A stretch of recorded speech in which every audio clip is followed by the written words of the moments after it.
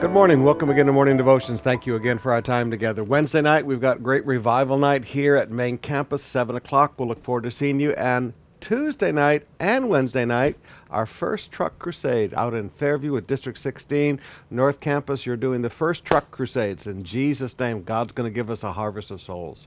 But right now, I want you to come back with me to what I sometimes would call the saddest day in the history of Israel.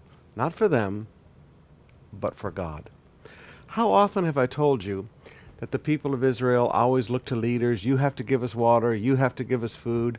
They always made leaders responsible for their lives rather than turning to God. Now, maybe this is the saddest one of those illustrations. Exodus chapter 20, beginning with verse 18. When all the people saw the thunder and the flashes of lightning and the sound of the trumpet and the mountain smoking, the people were afraid and trembled, and they stood far off. And they said to Moses, "You speak to us, and we will listen, but do not let God speak to us, lest we die." God never intended there to be anybody standing between him and you and me. That's never what God ever wanted.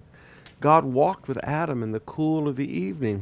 He wanted a closeness. He wanted intimacy. He wanted fellowship with every individual.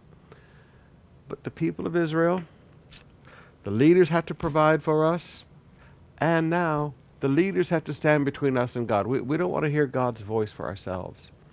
Now, there's nothing new under the sun.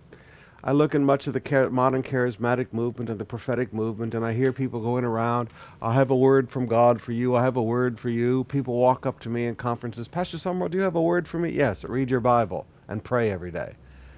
This whole thing of thinking that there's somebody between us and God is so wrong. The scripture is clear. There is one mediator between God and man, the man, Christ Jesus. We have a personal, individual relationship with God. That's the way God has always wanted it.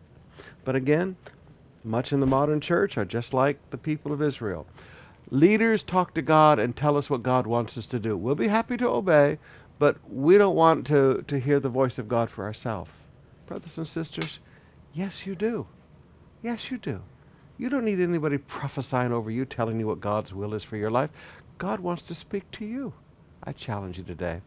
Let's break out of this fear thing and this too busy thing, and let's spend some time with God. Let's hear God's voice for ourselves.